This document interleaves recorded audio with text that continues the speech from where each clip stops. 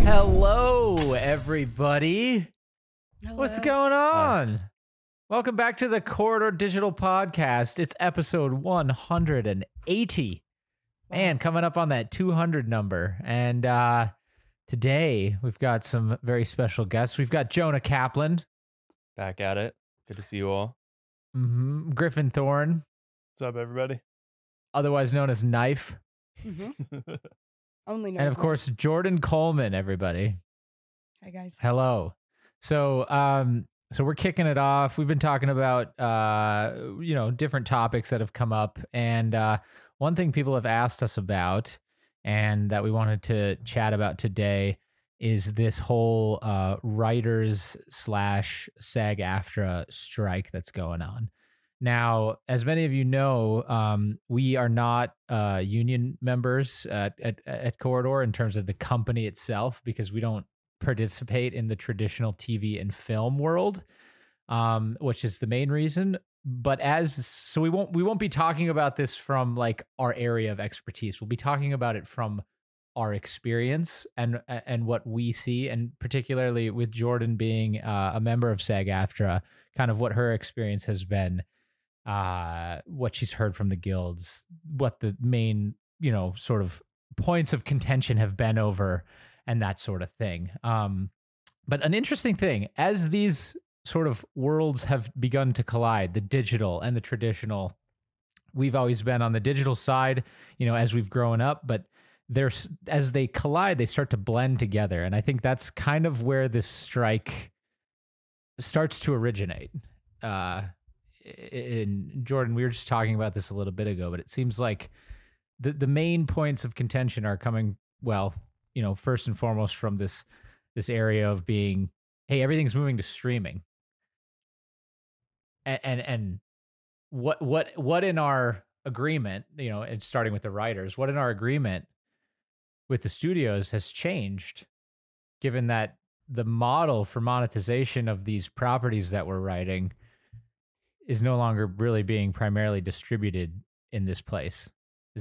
Would you say that that's kind of the gist of the first argument, Jordan, or do I have it? Yeah, it's interesting. Like this whole strike, it started with the Writers Guild, obviously, and they're basically like, man, our workload hasn't decreased at all, but it's actually increased, and you have these streaming platforms just like ripping off all of these writers, putting all this time, and it's like, crazy hours, and then they don't want to pay any more for streaming, and writers are, and with dealing with, like we were talking about before, like you have inflation happening, and they're basically trying to pay writers and actors the same amount that they were paying them 4 years ago. And that's like with any job, like even here at Corridor, you would expect something to go up, whether it's 25 cents, whatever, it's something, so the fact that we're dealing with the ATM. So before we get into some of the like reasons of where we're at and what can be done about it, let's just lay out, at least, Jordan, again, we're not speaking about this from a position of like union representation or expertise, right, or something. This is, again, we're not directly involved, but Jordan, just being a SAG-AFTRA member, like what has the guild sort of presented to you and the other members as like, hey guys, this is why we're doing this, and this is why we want to join the strike, and this is why it's important for you? What have they said to you? Yeah, I mean, so basically the president of SAG, Fran, as many known from The Nanny. The Nanny, of course. Yeah. Everyone's favorite nanny. Yeah, Mr. Sheffield. She was done. They were trying to make these contracts with AMPTP, and they were just kind of getting like bullshitted around. And finally they were like that's just been too many years of not receiving the pay that our members should be receiving, considering inflation, considering new advances in technology, considering AI. And they gave them multiple chances to come back with a contract that was just, reasonable. We're asking for reasonable things, and they didn't. So they're like, sorry to do this. It's been over 40 years since, both unions have been under strike like this. Right. But so So when you say that, what are some of the, did they get into that with you as like an individual member? Like, hey, this is particularly what we want to do. This is like what we want to set day rates at. Did they get into that minutia, or is it all kind of top Yeah. level? Yeah, no, that's the cool thing about SAG is they're very upfront. You have like low budget media, you have regular SAG media. If I go to do a short film, all of that have different day rates and meal pensions and grace, stuff and all of that, and what a background actor daily rate would be getting paid. And so all of that is completely laid out. They've been very upfront. They showed the documents. They showed what they presented, the AMPTP. They showed what like the AMPT counteroffers were, and it's absolutely so. For insane. those who So the don't know, numbers- that's the American Movie Producers and Movie and Television Producers of America. yeah.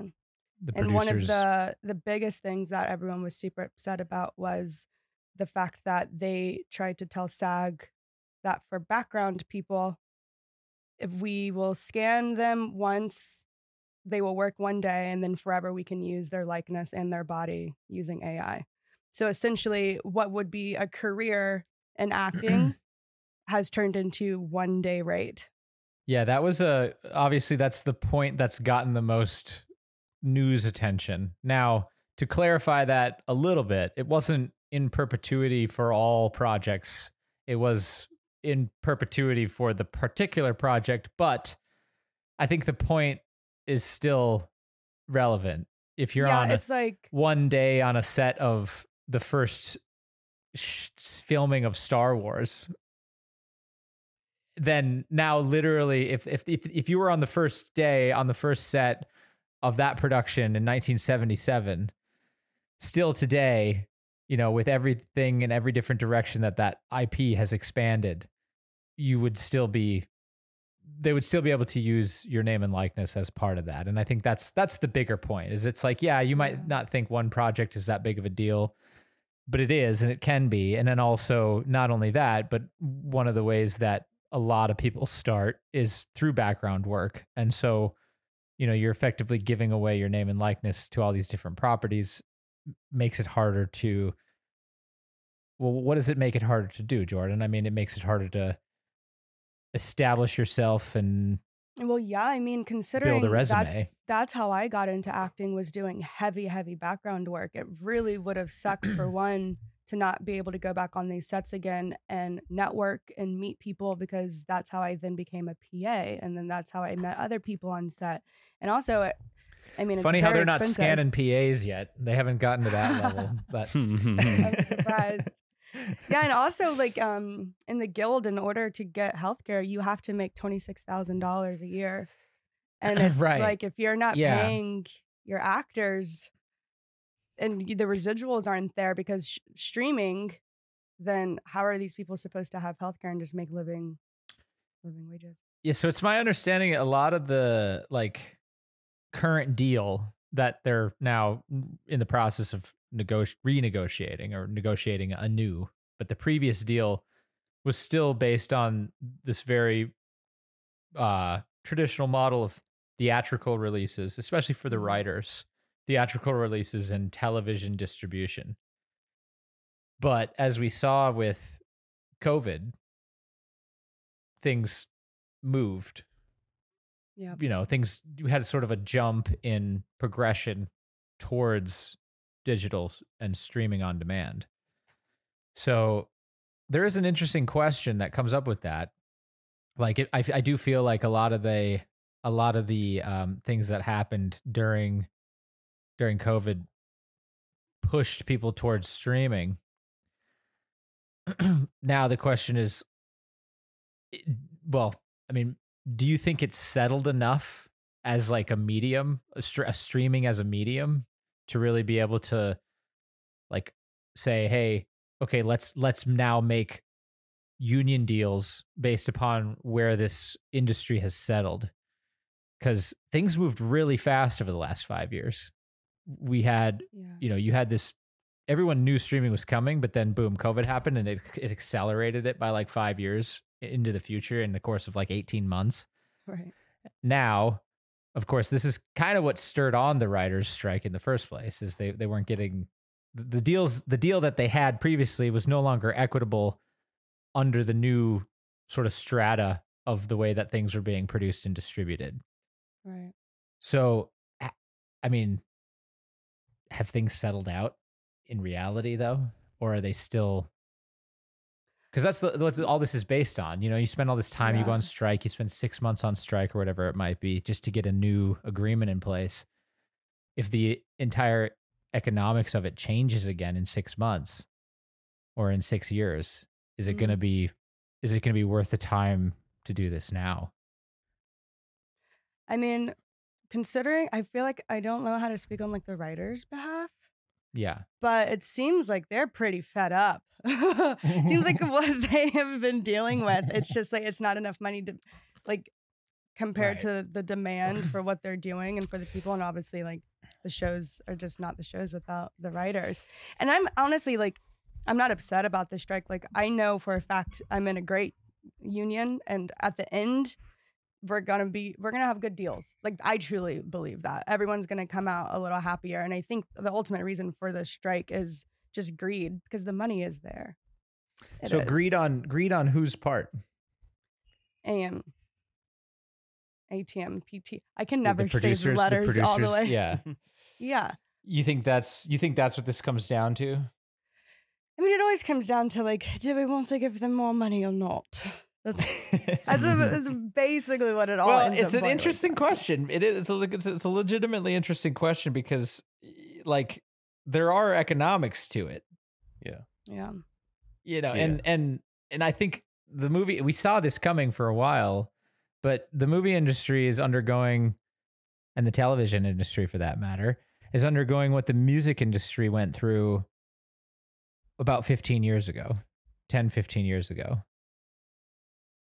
I mean, we saw this rapid decline of the previous economic structure upon which music was distributed, which was you make an album, you sell the album, and you go on tour. That was the model.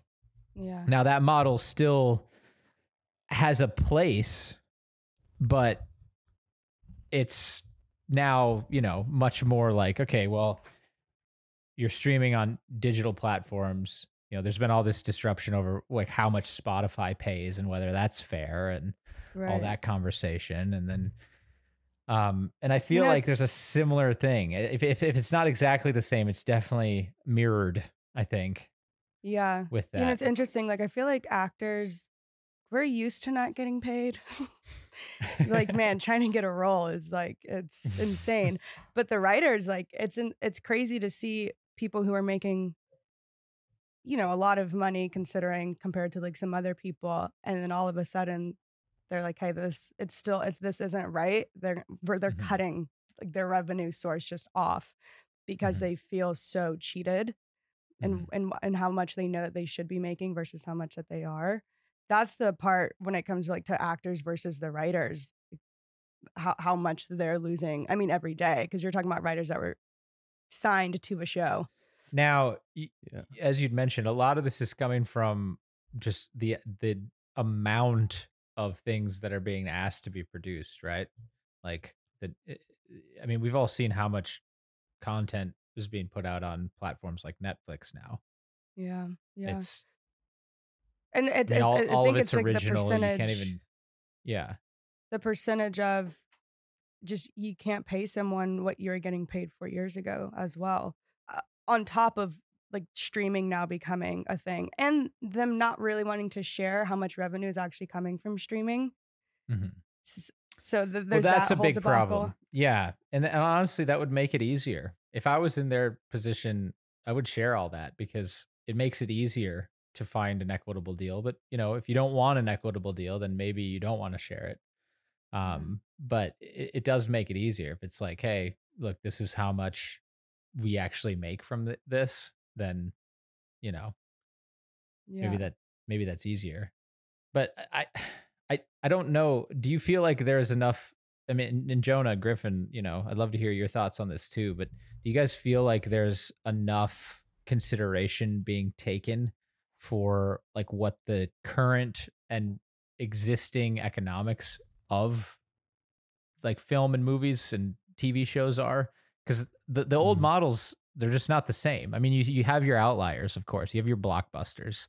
You've got your, your Barbies or whatever it might be that they're still bangers at the box office. It's like, they Yeah. come in with the big numbers, and that's still the traditional model, and that still works for those very few films. But again, you can't look at the industry and look at, okay, what are the outlier 5% projects that still fit the old model? You got to look, what are 95% of projects being done now? And 95% of projects that are being done now are being written and produced, and they're going straight to a streaming platform. Yeah. That's the reality. Yeah. So do those economics support what people are actually asking for? That's Yeah, what man. I'm wondering. I think, and I'm not an economist, and I'm also not working these studios, but looking at it in the way that it's happened, I do think that the growth into the streaming model from an economic standpoint, like the rabbit's kind of out of the hat at this point, but Yeah. like it does not sustain the traditional filmmaking business model, which is like why the writers and directors writers and actors are so upset, because we had a system that worked, Mhm. right? Yeah. It wasn't great, there were flaws in it, but it's like residuals work because of television, all this stuff kind of had a system, and it's, it was all these giants reacting to Netflix, who by the way was a tech startup, right? Like that Netflix Yeah. was looked at by Wall Street as a tech startup, and so they could operate on loss for a really long time. That's how it was pitched for a really long time. If you look at the numbers, they weren't ever profitable. They were operating on Mhm. loss. Right. But that's like how you make a startup. Yep. And then all these, during the pandemic and all this stuff, you get all these streamers, large studios adopting that model. And well, Hollywood, you're supposed to make money. You can't make money with this model in the first couple of years. Netflix is just starting to do it, right? But suddenly where all of Hollywood got flipped into this tech bro startup model, Yeah. and the market stopped liking it also. Well, yeah, it Um, was, I mean, it was going to happen. And I Yeah. think everyone knew it was going to happen. I mean, Disney was working on Disney Plus for like 5 years before they actually rolled it out. And then they rolled it Yeah. out in 2017, yeah. I think. Oh, yeah. So it was around before the pandemic, but Mhm. obviously that accelerated things. The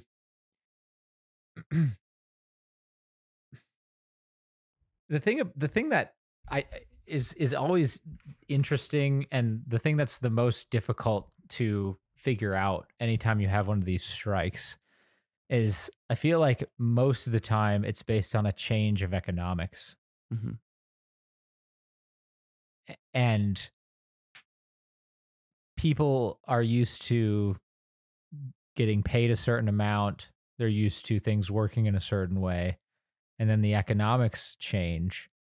And I would be honestly curious whether or not the producers could give a better deal based on the new economics, because everybody knows streaming is not as profitable as Yeah. is asking people to pay you $18.50 at the door of a movie theater. Right. Now, movie theaters or come the with their own, residuals you get from syndicated television. Yeah. For that or matter. that, yeah,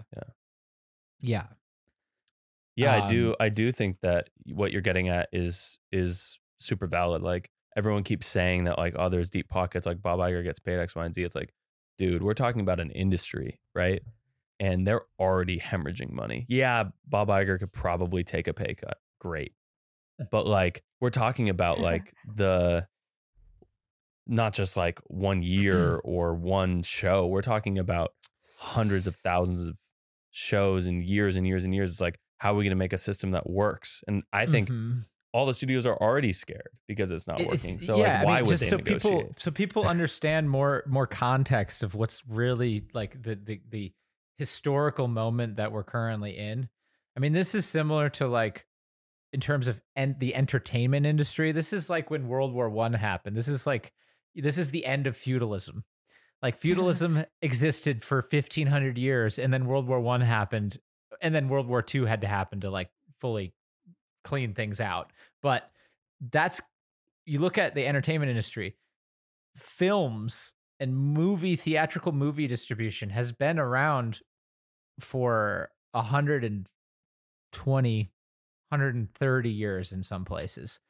And the model has not changed that much when you look at it as at its core. It's like the combustion engine. It's like you were still the core model, at least TV is a little bit different, but the core model of film was you make the thing, you put it behind a paywall, people pay you money to get into the room to see it, and then you move on to the next town.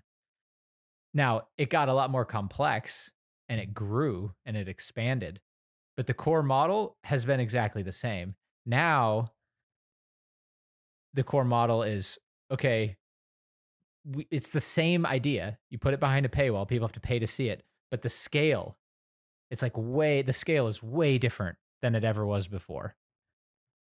Yeah, it's like sneaking into an AMC with one ticket and watching everything in the theater. Yeah, exactly. Yeah, for a month. For a month. Yeah. Just hiding in the fucking and like I mean think about that. People, like, you look at the core economics of it. It was no question to pay $15, $17, even $20 to get into a movie theater. Do you even pay that for like your favorite streaming platform? What's your favorite streaming platform? Netflix,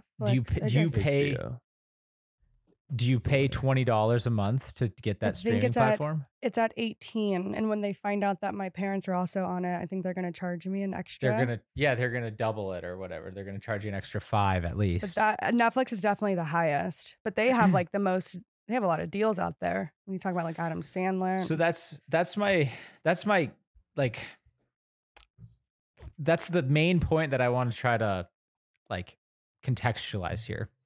I don't know the minutia of exactly what they're fighting about, but if you just look at the numbers, people used to pay, let's call it $17 to go to a film.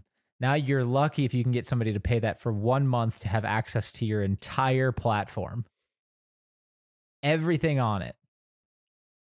How can the economics match up under those circumstances? How can you say, you know what, writers, you're right. We'll pay you what you need. We'll pay you pay you more. It's like, show us the numbers. Exactly. Well, that's what they should do. We can all be on the same page and help each other. Exactly. But maybe we produce less content. This is where you start to get into the question of like, well, if they are withholding that type of information, then why? What exactly do they not want people to see? And that's I think that's a great point, Jordan. Like, why wouldn't they just say that? If they couldn't afford it, why wouldn't they just say it? Yeah. There's all these like little other things like dealing with like SAG stuff that they want to be better. Like I don't know. I know you guys don't really see my day-to-day life, but sometimes like I'll get an audition and then it'll be like a 6-page audition and they want it due in like a day and a half. Yeah. Or that. And it's like, oh, well, because inflation and rent is so high. Like I have a job. I have multiple jobs. I bet, okay, cool. Let me push out this audition. And then they're like, it'll be 8 p.m. They're like, oh, tomorrow at 2 p.m. you have an in-person audition. It's like, what? Like, how are you guys expecting us? And so that's another thing in the agreement is not forcing actors, especially for like low budget media, to have to memorize 5 to 10 pages of content to turn around for you just to pay us like a day rate of $200 when we do get on set. It's like you get this. It's just they're wanting a lot out of people and then not paying them. Well, so I mean, anybody who's ever gone to Hollywood and done anything, the first thing that you see, and this is more for people who haven't seen this, but the first thing you see is how impossible it is to be an actor or actress. Like it's almost impossible because that's exactly what you're supposed to do. You're supposed to memorize 6 pages of something the next day and show up at 2 p.m. across town. Yep. It takes you an hour and a half to get there and an hour 45 to get back because you hit rush hour which kind of only slows down momentarily between noon and 2 and then picks up again. So 4 hours of your day to go to an audition to try to get a part that's going to pay you, a couple $100 if you're lucky. So it's like you have everyone that's a bartender or server maybe, but everything's so sporadic. Find a job that's not going to be like just fire you because of the last minute, all of these last minute things that they're just requesting. Right. Just to not book you, by the way. Yes. It's kind of the background actor conversation too, man, where it's like you get in those rooms with those auditions, and you get to meet casting agents and you get to get notes back from people. Right. And it's like with the model of doing the digital submissions, it's like, you just have your laptop. You're just staring yourself in the mirror. Not only that, if you really look at it too, it's economically trapping people because the quality of your audition is now dependent on the quality of your microphone and your internet connection and your webcam. And it's like, you can say, performance is performance, but it's like, but right, there's like all these barriers separating you from the business now. And it's just like, why even be in Hollywood if you're gonna be in, because we your love apartment. I'm literally in a class to be able to audition, like learn how to audition and captivate a casting director, producer on camera. Like there's this whole technique, and because you're no longer going into a room anymore. You're no longer meeting people. And I used to book a lot. Like I was in commercials before I started working here at Corridor, and I would book constantly because they feel your presence, and it's just a whole different type of thing. But now it's like you have these casting directors sending out auditions to like 300 people, and they're literally just clicking through people. They're not even watching what you just spent 3 days like working on. So can any of this be avoided? Truly, because what drives this? Ultimately, what drives this is the consumer. Yeah. Like, of course, if you give the consumer an option to pay $17.50 to get access to the entire Netflix library for a month, or to pay $17.50 to see one thing one time that's on Netflix, of course, they're going to pick the thing that has more value. This is how we got Amazon. This is how we got here. So if that is driving down the value of what the industry can take in terms of a gross level of money, what do you do? What do you do? What do you do, Griffin? What do we do, Griffin? I mean, I'm no expert. I'm not a union actor. You're not a union actor. You're a union sarcastic. I'm a union knife guy. He makes the props. I mean, we just as an average, ordinary guy type dude, we kind of glossed over the whole like Bob Iger makes X amount of money, and it's awfully hard to not look at all of the things that go into this situation and into revenue streams and economics, and say, well, these shareholders and these executives still are able to bring in triple-digit $1 million salaries, and there isn't money for cost of living raises. Sure, but I think the point that Jonah was making, and I think I was making it too, is just simply, even if you got rid of those things, it wouldn't. Which you get rid of it, fine. Like I'm not the kind of guy who's going to sit here and defend a CEO who gets paid 300 times their lowest paid employee. Like I'm not.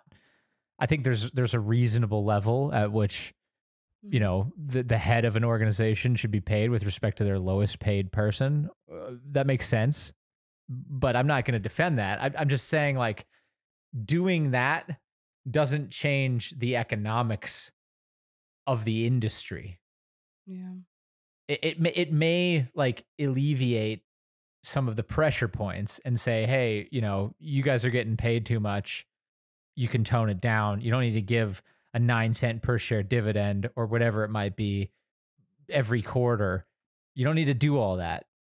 You can take the money, you can put it back into the industry, you can put it back into production, you can put it back into the pockets of the people that are actually making the stuff for you, which, by the way, is the same gripe that I have about digital media platforms. They pay us pennies on the dollar to make basically for them free content, which is another just absolutely insane thing when you think about like all the minutes that get put onto YouTube every day. YouTube is not they're not buying it. Yeah. They're saying, hey, we'll pay you if you make it. Yeah, we'll pay you. Yeah, well, they're counting it over here. You know, what do they need? Yeah, here you go. Yeah, but anyways, that's another. We'll get into that on another day. But anyway, I don't think it changes the economics, and that's, I think, the real son of a bitch of it is like, I don't think we're in a place economically where where the industry is the same as it was prior to this sort of digital era. And that's, I think, what this whole conversation is about, trying to figure that out. I had this really dark thought the other day when I was talking to a buddy of mine about this, where like, which streaming services are doing all right? And I don't obviously we don't have the figures, but it's like, you look at like a company like Apple that has released some really good original content. And it's like, if you look at the way that they're doing it, or like Amazon, that is only part of what they're doing, right? You have Amazon, which is like Amazon, and it does music and web hosting, and it does deliveries. And then you have Apple, who's does user devices. Wait, I thought Amazon sold online books and books for that matter. And that's how they started, by the way. A lot of people don't know out of that. someone's out of someone's garage. But like, I think the darkest future, man, of this, and who knows, maybe we'll look back in this in 5 years and I'll be really sad because I was right. I almost think we might lose some of the majors, and they'll kind of collapse into like older style Hollywood into like one or two. And we're probably going to have like a lot more streamers that are not predominantly streamers. Like, it'll be like Walmart, and like they're Walmart, and then they have like Walmart streaming, and there's like all the biggest kind of like corporations, like Monopoly, are going to use the fact that they have a diversity of income. That's really a gross dystopia. You're right, though. But dude, it's like, it's what Apple's doing right now. It's what Amazon's doing right now, and they're doing okay. And it's like, that is the darkest future here, is that we lose a lot of what old Hollywood is, and we turn into a streaming model that only works because it is part of a larger company that does not need its profits to be fulfilled by only a cinematic audience. Right. Now, I don't want that to happen. They just get really narrow with their, I mean, you could easily extrapolate the current industry to this very quickly. I mean, there's certain houses like Blumhouse that only do a certain type of film because they know that's the thing that works for them. So then you'll get like Walmart streaming and, you know, whatever it might be that do Pepsi streaming. Yeah. Yeah. It's like, oh, are you, what kind of theme is that? Is that like a coming of age story? Oh, were you going to license that to Pepsi? Yeah. You know? And then Blumhouse is going to get work. You know, these small shops, like, I think all these smaller companies are actually still going to exist, and they're not going to be licensing to traditionals anymore. It's probably going to turn. I don't want this to be true. I feel like we might already be there, if not well on the way. Because I mean, if you even look at like how many studios, how many networks, how many what have you are owned by Viacom alone. Yeah. Or, you know, looking at the recent notorious HBO Discovery merger, and even if you look at other industries, and just as I mean, the whole of television is what, 5 companies. Yeah, and I mean, look at food production, global food production. There's like 6 conglomerates that make every product. I mean, so there are four companies in the United States. Not to go on too much of a tangent here about meat packing, but just to back up your point, there are 4 companies.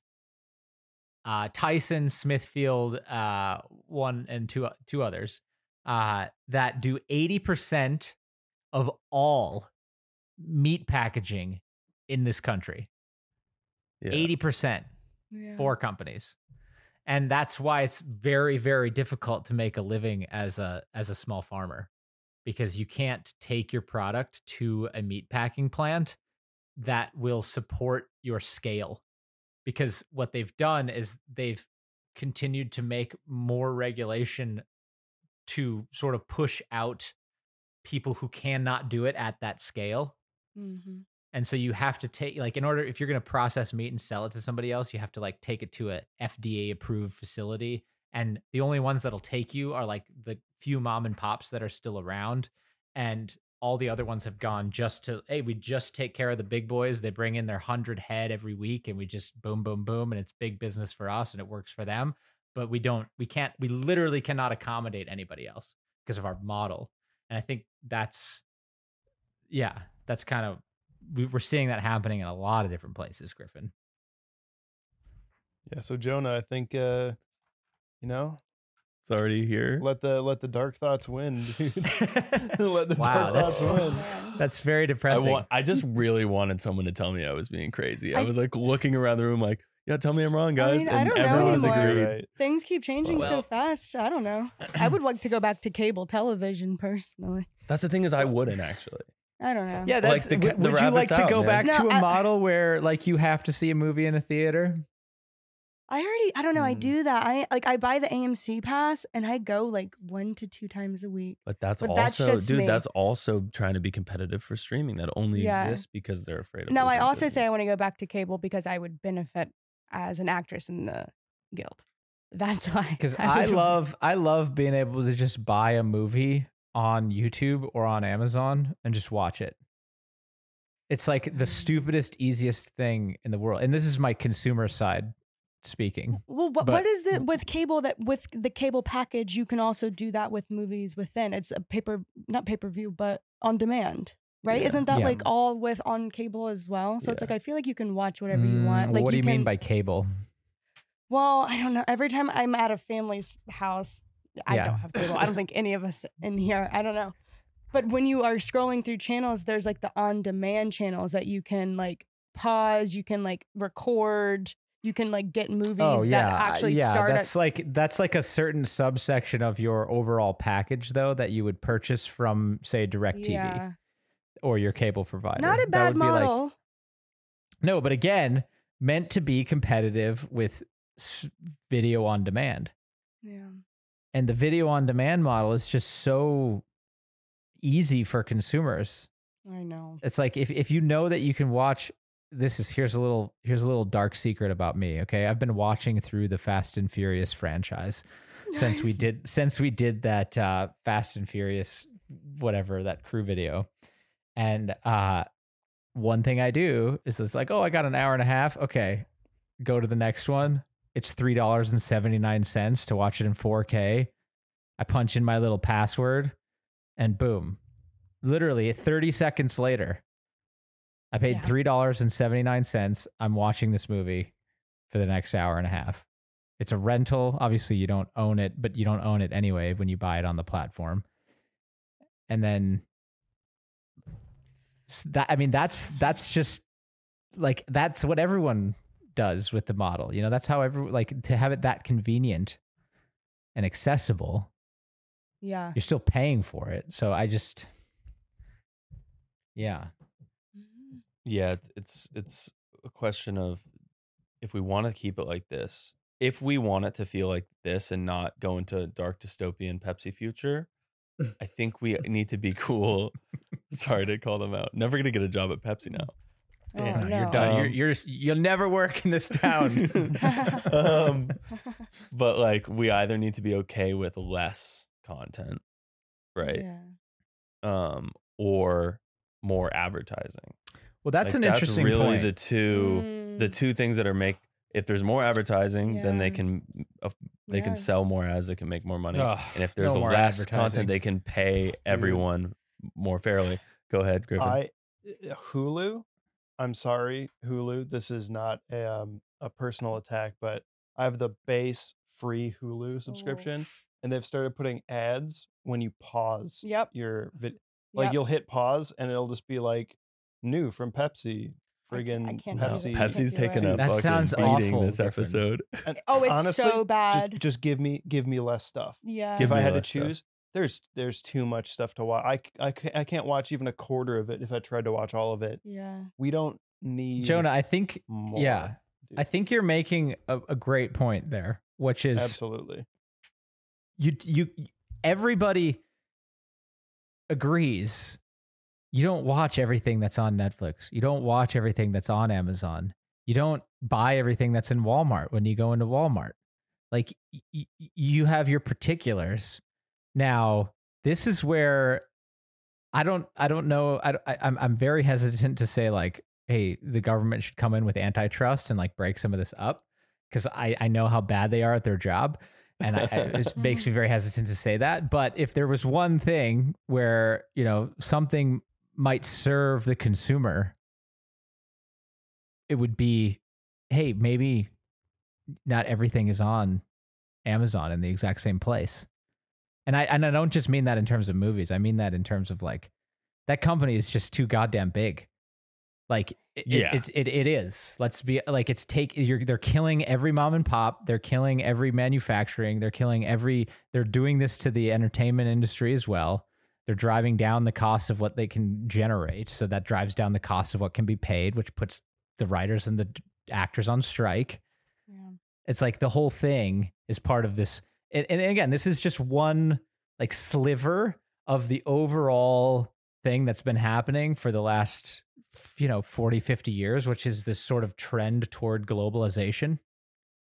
And we're seeing, and everyone's like, oh, well, globalization's good. It makes things cheaper. It makes things more available. But also you're seeing the other side of it now, which is when it goes too far, it turns everything into a terrible, horrible dystopian future where Pepsi is now serving you rom-coms.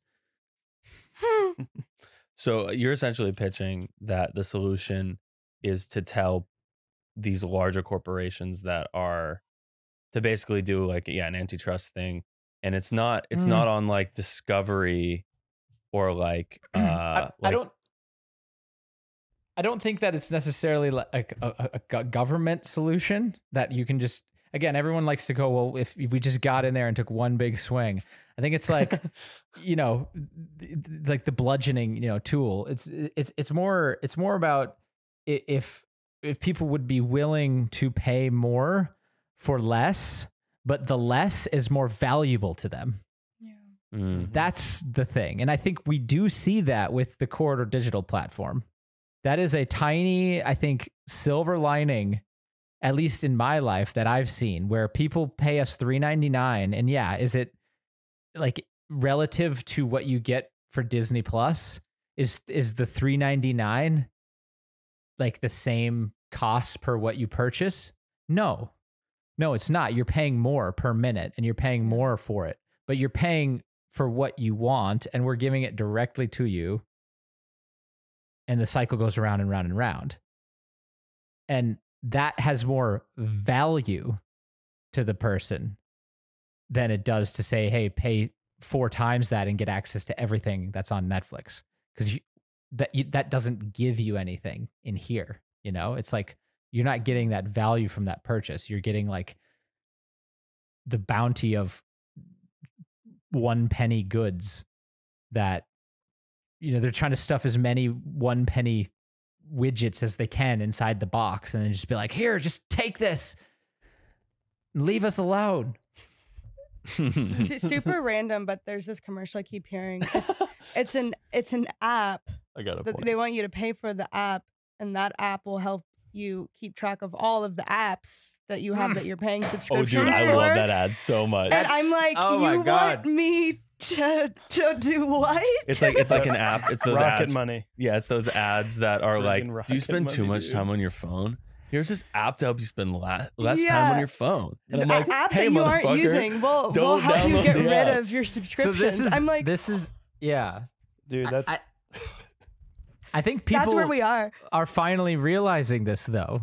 Like I think literally after COVID, I do think that there is hope for the future, because I think people turned a corner with respect to some of this shit.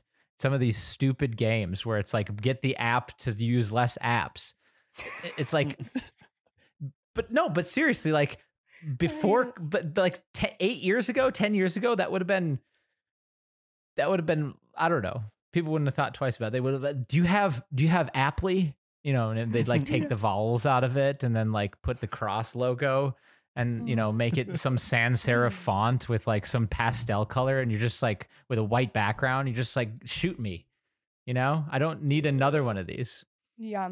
And this is exactly the way that rock and roll finally died, because people saw in the 1980s on Sunset Strip how it went from Van Halen and Guns N' Roses to just everybody repeating the exact same fucking thing to make money, basically. And all the art of it and all the artistry and all the things that came from it that people loved about it were a carcass of what they were. And I think that there is a little bit of that happening now, finally, where people are realizing, hey, you can't get everything from a streaming service. You can't get everything from a phone. Yeah. And like what you really want to pay for is like if I could sell you 100 of your favorite movies and shows for like $15, you would buy it. Because those are all your favorite things in one place. You'd pay more for it because it has more value. And again, it comes down to this value versus quantity thing. And I think that's the ultimate like decision that people make on the consumption level that affects, things like what's happening with the writers and actors strike. You know what the one cool thing about the streaming platform, though, for actors especially, is like, well, okay, so like writers now, you're able to kind of get a little more creative, and you can have a show that's like, we don't know about it, but there's such low risk of putting it onto whoever's streaming platform.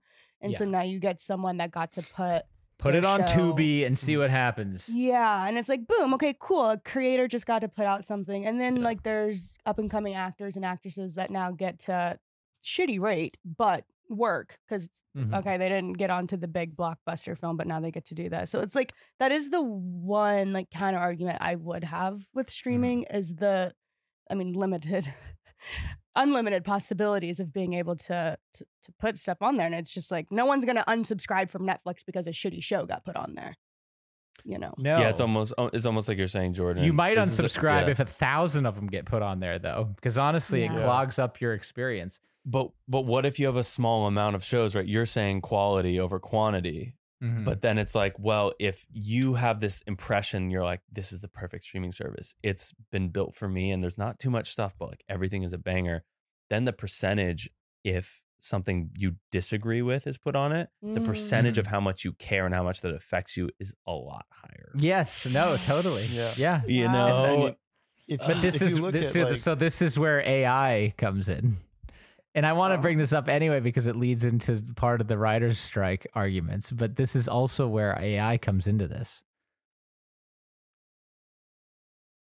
I'll go on. Yeah. Griffin, you were about to say something. Griffin, you were about to say something, so I didn't want to.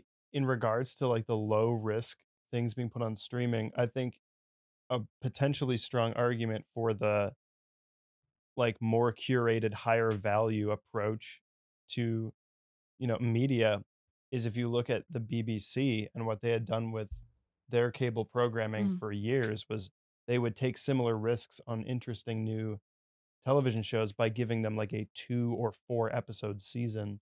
They would just invest less time into or they would give it less time, and then you didn't have like you open up a streaming service and there's 40 bajillion ugly derivative adult animated shows or reality shows or forgettable crime dramas. And,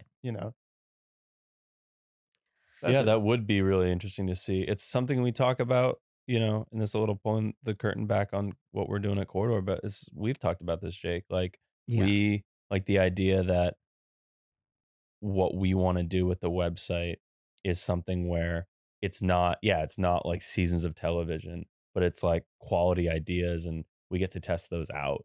And I think that business model is smart and you get some really inventive ideas that way. Well, we're going to be doing that this fall with you, Jonah.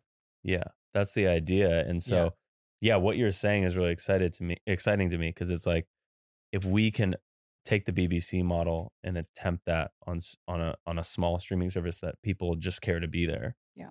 I think that is a viable way forward. I do just get concerned that like with what you're saying, Jake, too, and this smaller streamers with everything you want. So imagine that happens, right? And then you have 80 to 100 or maybe thousands of these small little ones like Corridor Digital, right? And you're like, wow, finally we did it. They're all in control of themselves and they're self-sufficient. And then some motherfucker is going to come in and be like, wait a minute. What if we just bought them all? What if you had an app? What if you had an app where you could watch all these and then it's going to fucking circle back and it's going to be cable? I just don't see a work. It's just, but that's how this whole system works though. And it's like it, but when the big boys buy too many of those little boys, eventually they get so crusted up with, the model having to work in the most precise way, because again, all they care about is how much money they can extract out of it. And so, because again, I don't understand quite fully the corporate chain mentality. I think there's a little bit of a, what's the right word? I don't know if psychopath is the right word, but you got to be a little crazy, just a little bit, to be like, you know what? All these things will be mine. It's like, I don't trust. I don't know if I quite trust this person. But at the same time, I see why it gets done, because it's like, well, the other argument, the more humane argument is, well, we have a good business model and these people were trying to do the same thing that we were trying to do. We just did it a little bit better. So we bought them and turned them into us. That's more like the Genghis Khan model, where it's like, you become my general, sir, once I take you over. But anyways, I digress. I love that example. I love Genghis Khan as an example of a not crazy dude. He absolutely was. But my point is, classic not crazy guy for sure. He wouldn't just kill his enemies outright. He would say, this is what we're doing, and this is why you should come and follow me, and why my model is better, and why you will be better under my model. But he was still he's like the ancient ancestor of half of the world. But other than that, the point is very good. It absolutely. Now I'm just imagining Genghis laying out the compensation package. And if you don't like it, I'll cut your head off. Would you stick around horse. 5 years? Stock options. Oh man, it'll give you an extra horse. Yeah, if you stick around that 5th year, you get an extra horse. But yeah, man, we're at an interesting time. I do think we haven't really touched the surface of the whole AI concerns, I do feel like a lot of those are blown a little out of proportion. Obviously there was the one with the Screen Actors Guild about being able to scan you and then have you be a part of that production forever. There was also some concern about the use of AI with respect to the Writers Guild, where they were saying, hey guys, they're going to have AI come up with drafts and then have writers basically punch up and refine those drafts, as it were. To me, that use is a lot more viable than obviously the let's scan your body and own you forever thing. Because you would think that it would lead to more stories being told. But again, one thing Nico and I were talking about with respect to these strikes is when you look at it only from the lens that there's so many distribution outlets, then the idea of using AI to help write more stories, to pay less writers on a particular project, sounds like a bad thing when you only have a limited number of outlets. And so this is, again, Jonah, going back to what you were saying, which is well, maybe there's going to be more outlets in the future. I don't know, but God, make it stop. I know. I hope I'm not spilling the tea here to the studios, but they know Unreal Engine exists with metahumans. They don't need to scan anyone. They know, right? That's what I'm Sorry, and I just got really fixated on that one point, man. But it's like when they've been talking about the scanning thing, I just keep thinking over and over again. I'm like, but then think why? about it. But then that goes Why? into how now VFX artists want to like become unionized, because it's like Yeah. producers, they still don't know how to work Unreal. Like that'd be like me being like, well, I can just go make a MetaHuman. I can't make shit in Unreal. I don't know how to work Unreal. So they would still have to pay Yeah. people.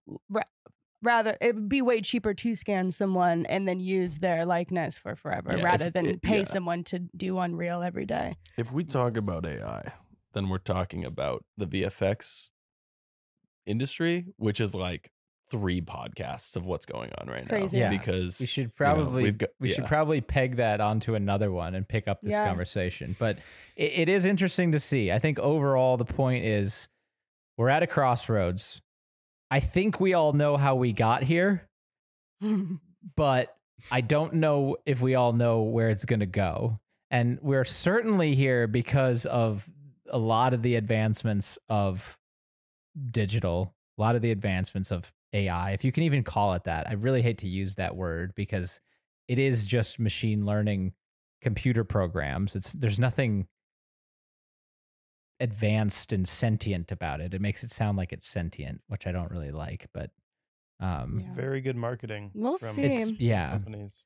Because there is a picture that surfaced of me on the internet on Rebel Moon. It was a leaked photo, and Okay. I don't remember taking the photo. Now, what I do remember is being scanned Okay. for hours That's with like absolutely hundreds what it of was. cameras. Yeah.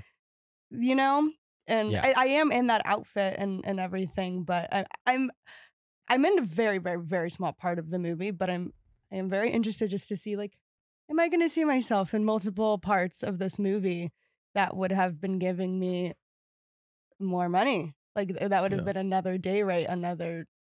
Mhm. Say if I didn't have like a full-time job, like if I was a working actor and I'm like, oh, well, guess who didn't make the 26,000 to get healthcare, but guess who could have if they actually paid me every day. It's very interesting when you think about it like that, like how many days you would be missing if it Yeah. wasn't for some of these technological advancements. I think that's Yeah. what people, I think we're trying to set like a precedent, or like, so like sometimes the AI is getting blown out of control, but it's like, but how far will it keep going?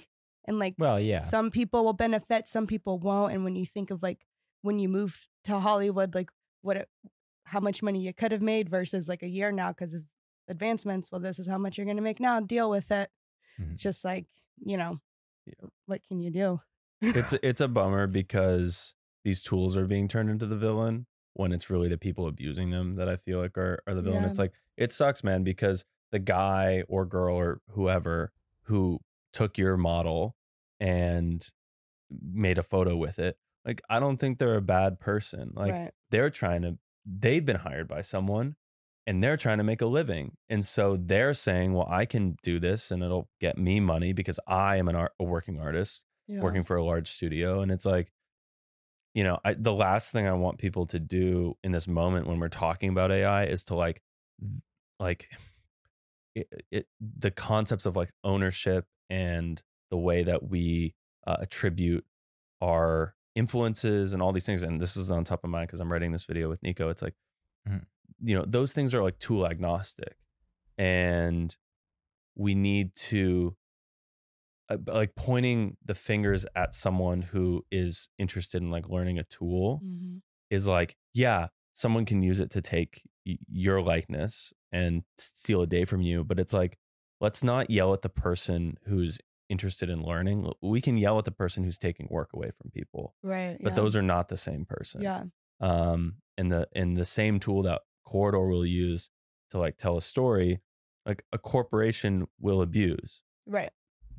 Is it our responsibility not to, or is it our responsibility to keep those people accountable in the same Right. way? Yeah. And so this is a perfect button here, Jonah. You just laid it out perfectly, because You're how welcome. do you keep them accountable? And this is here's you ready for the shocker and the worst part about it? It's how you spend your money. That's how you keep them accountable. That's Yeah. the only way, because the only thing corporates care about is money. It's the only thing they care about. That's their entire organization. It goes from, hey, we got a good product and we got a good culture and we got to give something to the people, I mean, we saw this happen with Black Rifle Coffee. No shame against those guys. I love those guys. But what happened when they went IPO is they became about the price of the share, not about the coffee. And it's, there's an argument to be made on both sides, but like very strongly I saw with the actions of the board and like the way that the culture went, like it stopped being about the thing that they were doing and it became about the money. Yeah. And, I still drink their coffee. I still like those guys, like, all that good stuff. But like there was that shift.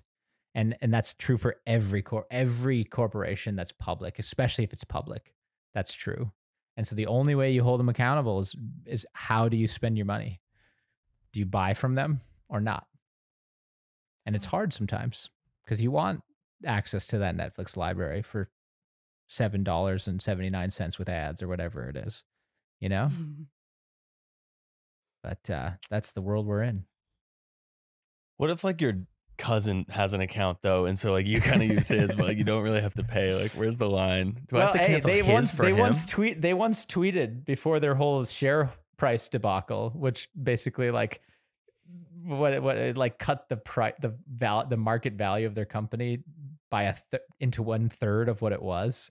When remember they had a share price of like $720 and then it dropped to $200. Well, they had once tweeted before that whole debacle that sharing your password was love. So, that's what they wanted. So there you go. Yeah.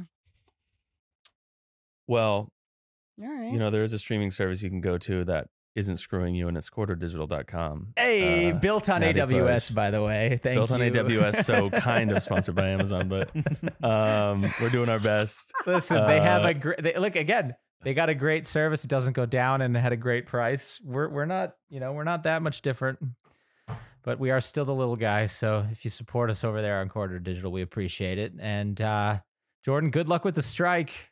I hope you get your walking boots on and get out there and get what you need. Yeah, I'm actually about to head to acting class right now. What a better time than to refine your skills than when you can't work anyways. It's like take the time to just get better. And hope one day you get to show the world. Well, thank you for y'all. Sharing your experiences and your insights into this topic. Yeah, thank you guys for listening. Very helpful.